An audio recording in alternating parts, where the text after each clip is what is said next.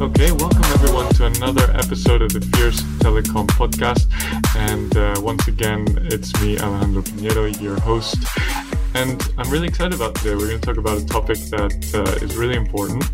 It transcends technology. It transcends just about anything that we usually talk about here. And that's because it has a huge impact on communities, on society, and individuals. And we're going to really talk about the digital divide and how we as a telecommunications industry can play a pivotal role in making sure that connectivity and all of the services that enables reaches everyone that it needs to reach.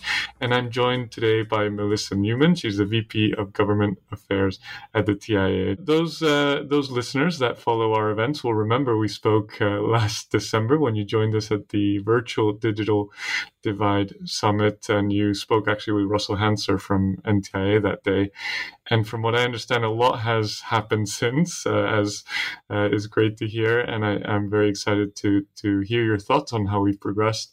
But before we really get into all that detail, do you mind telling us a little bit about your role and specifically as well the TIA and what you guys do?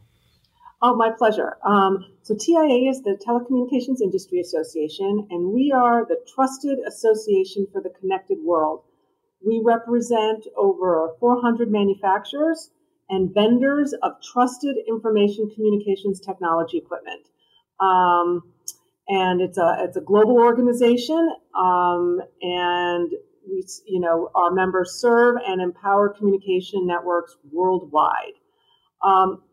In addition to representing our members on a full range of policy issues affecting the ICT industry, TIA is also an ANSI accredited standards development organization.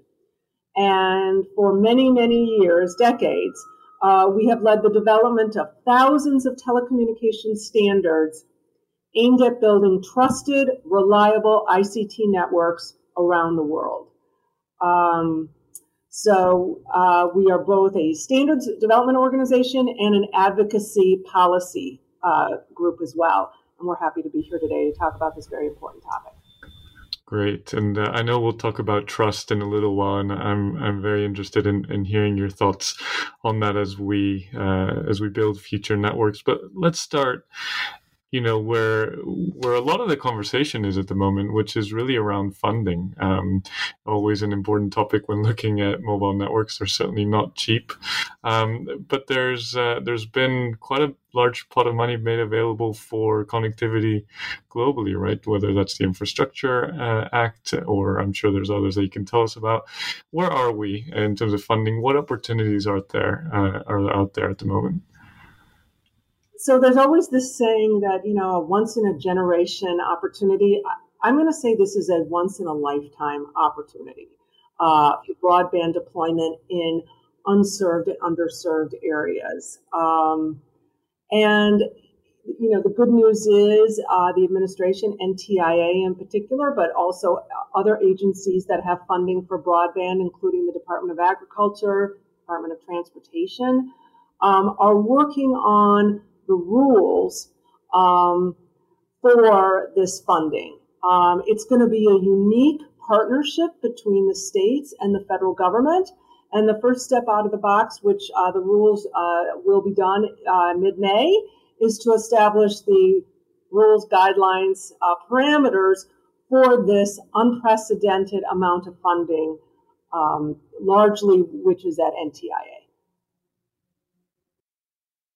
Maybe can you talk a little bit about what pools of money we're talking about in terms of broadband, and how you see that being distributed in terms of the funding? Well, there's, the statute has a, sort of hierarchy of funding, and it starts with unserved areas, goes to underserved areas. After that, there's definitions in the statute that, define what an unserved area is, what an underserved area is. Then it can go to communities and anchor institutions. So it's pretty specific about what is important that needs to be funded, first, second, and third. Affordability is a part of it. There's just every aspect of what has led to the digital divide is discussed and addressed in this bill. And that makes it unique. It's big, and it's got the potential to really revolutionize and move, really close the digital divide in America. And, for the last year and a half or so, we've been talking about ensuring that 100% of Americans get broadband. No one is left behind. And I think with the pandemic and everything, how communications kept this country going during that time, it really underscored how important it is that everyone have affordable access to broadband. Absolutely. When you think, I don't know if we can say if we think back to the pandemic or we think slightly back to when that was really, keeping people at home all of the time. Broadband and connectivity really came to the forefront in terms of how people stayed in school. They remained connected with work, with each other. So obviously that's of great importance. So I don't know. This question might make you laugh a little bit, because obviously when you talk about 100% of households and communities and people having access, inevitably it's going to be an incredibly complicated endeavor. But what are the, let's say, macro challenges that you can see as we try to, tackle that hugely ambitious target? I like to kind of, put things in different top line buckets. So I'll talk about a few of those.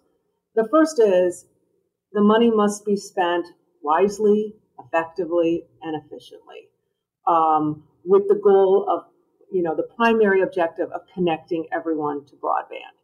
Secondly, the application process must be workable. You have a lot of rural areas that are served by smaller rural operators. And that's what we want. And we need an application process that can be figured out and implemented in a reasonable manner. The last thing we want is the process to be so complicated that, the companies that are best able to serve these areas, especially the rural areas, would have to hire consultants and spend a lot of money figuring out the application process. We don't want that. So we do want an application process that makes sense and that can be implemented reasonably well. The third thing is that we have a very big country with very different topographies and geographies. All technologies are needed to solve the digital divide. That certainly includes fiber, wireless, and satellite. And it's really important, in my view, that the rules are set up so that the right technology serves the right area. And there are ways to adopt rules where you could leave out a technology. We don't want that to happen. We need everything we've got. We need to bring it all to the table to serve this vast country that has very different, as I said in the beginning, geographies and topographies. So all technologies need to be brought to the table and part of the solution. The other thing that we think is equally important is that government should ensure that only trusted providers and trusted solutions qualify for funding. We all read about companies who aren't trusted, and we have an entity list that we put together, and we just need to make sure that where the money goes are to operators, vendors, suppliers that are known, trusted entities. And finally, we very much support Buy America provisions, but we have to recognize the current state of our supply chain for ICT networks. Some of the components, chips, they're made overseas. We can't bring the supply chain back necessarily in the time frame needed to get these broadband networks out there.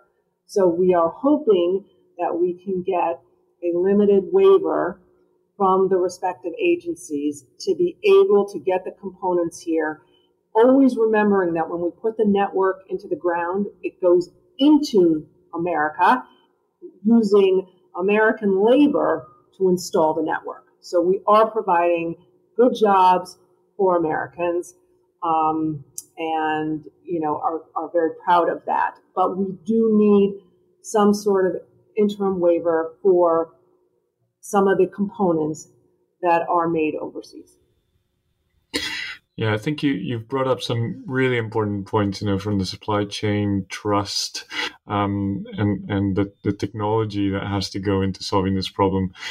If we just focus on that last point first, what technology? So you mentioned you need to use the whole umbrella of technology, whether it's fiber, broadband, wireless, etc. Depending on the different scenarios. I think as an industry, we're almost used to pitching one against the other, right? It's kind of in our nature, our DNA. How have you seen this when it comes to the digital divide? Do you see a readiness, whether it's from a policy level, but also an industry level, in being able to leverage these technologies to address the digital divide, or is there still a challenge there to implement all of them? I think there still may be a challenge there. The big concern that we all have is that the network is future-proof, that whatever network we put today into the ground, into the air, can be scalable and continue to grow as speeds grow, needs grow, and everything. We all agree with that.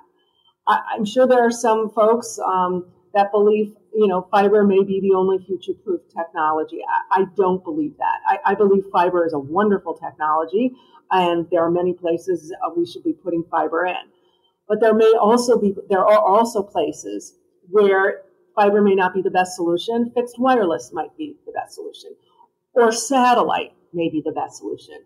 And what you want to do is have in my view, flexible rules that allow the consideration of the best technology for the place that you are serving it. Knowing that whatever technology you put in needs to be able to scale up over time. And so that you have a continually, improving speeds. And I think you can get that with any one of our technologies, and that you can't think of any technology from 10 or 15 years ago. There's been a lot of technologies that have made great strides to be where we need to be in the 21st century and can move beyond. So all technologies brought to the table. Absolutely. I think speaking to you in the past and the team, you have mentioned to me how this solving the digital divide, or at least bridging that divide as best we can, will take a village. And I think really it's about bringing all those technologies into play and seeing what's best in each scenario. So it's encouraging to see that this discussion is, about the neutrality and technologies being brought up in regulatory circles, but also in technology.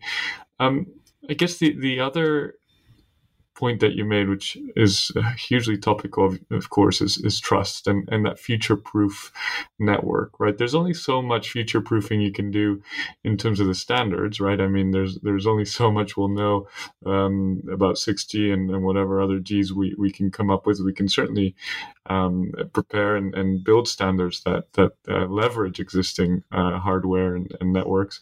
But when it comes to trust, what we've seen lately with geopolitical issues, some things are perhaps more unpredictable or out of our control.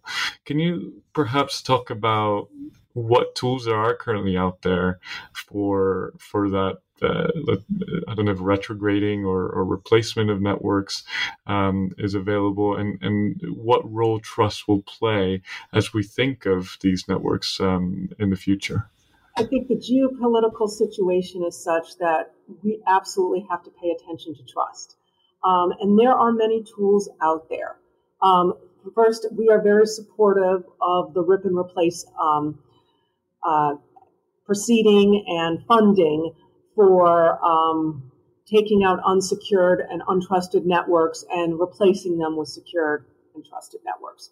And there may be a shortfall in that funding, and probably a topic for another discussion, but we are supportive of fully funding that program. That is certainly one important program for making sure that networks are secure and trusted.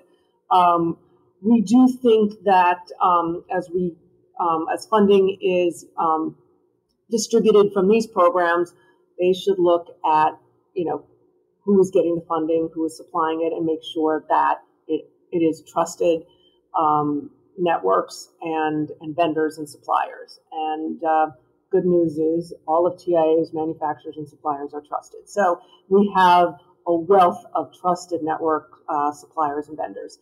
The third thing is, and I will talk about something TIA has done, is industry-led standards in supply chain security. TIA itself has just released the first ever supply chain security standard, SCS 9001, for the ICT industry. It is a very comprehensive, measurable, verifiable, and independently certifiable standard that we think will go a long way to reducing and eliminating some of these breaches we're hearing about and seeing, and ensuring that you're using a trusted network. Absolutely. So it comes down to those standards. It comes down to knowing who the manufacturer is and making sure you think ahead. So Melissa, let me ask you a final thought here as we think specifically about the digital divide. The TIA is in a great position where you work with the entire ecosystem. You're in constant contact with the industry. You can guide, you can provide these tools, which you've talked about today in terms of security and standards and a plethora more benefits you provide. So from your perspective, how optimistic are you that if we speak in 5 years or maybe 10 years, whatever the time frame is that you think is realistic, we can talk about, I don't know if 100% access, but at least the digital divide being down significantly, or people really having significant access across North America? How optimistic do you feel today? I have never been more optimistic because I have never seen before this country put the time, the resources. It is an unprecedented amount of money. And there is this commonality that industry and government are talking about to get to 100% availability and connectivity. I certainly think the pandemic had something to do with it. And if there's any silver lining from what has been a very rough 2 years for everybody, it is the importance of communications. And so it's sort of put your money where your mouth is, and the government, Congress, the agencies, and certainly the industry, we're putting our money where our mouth is.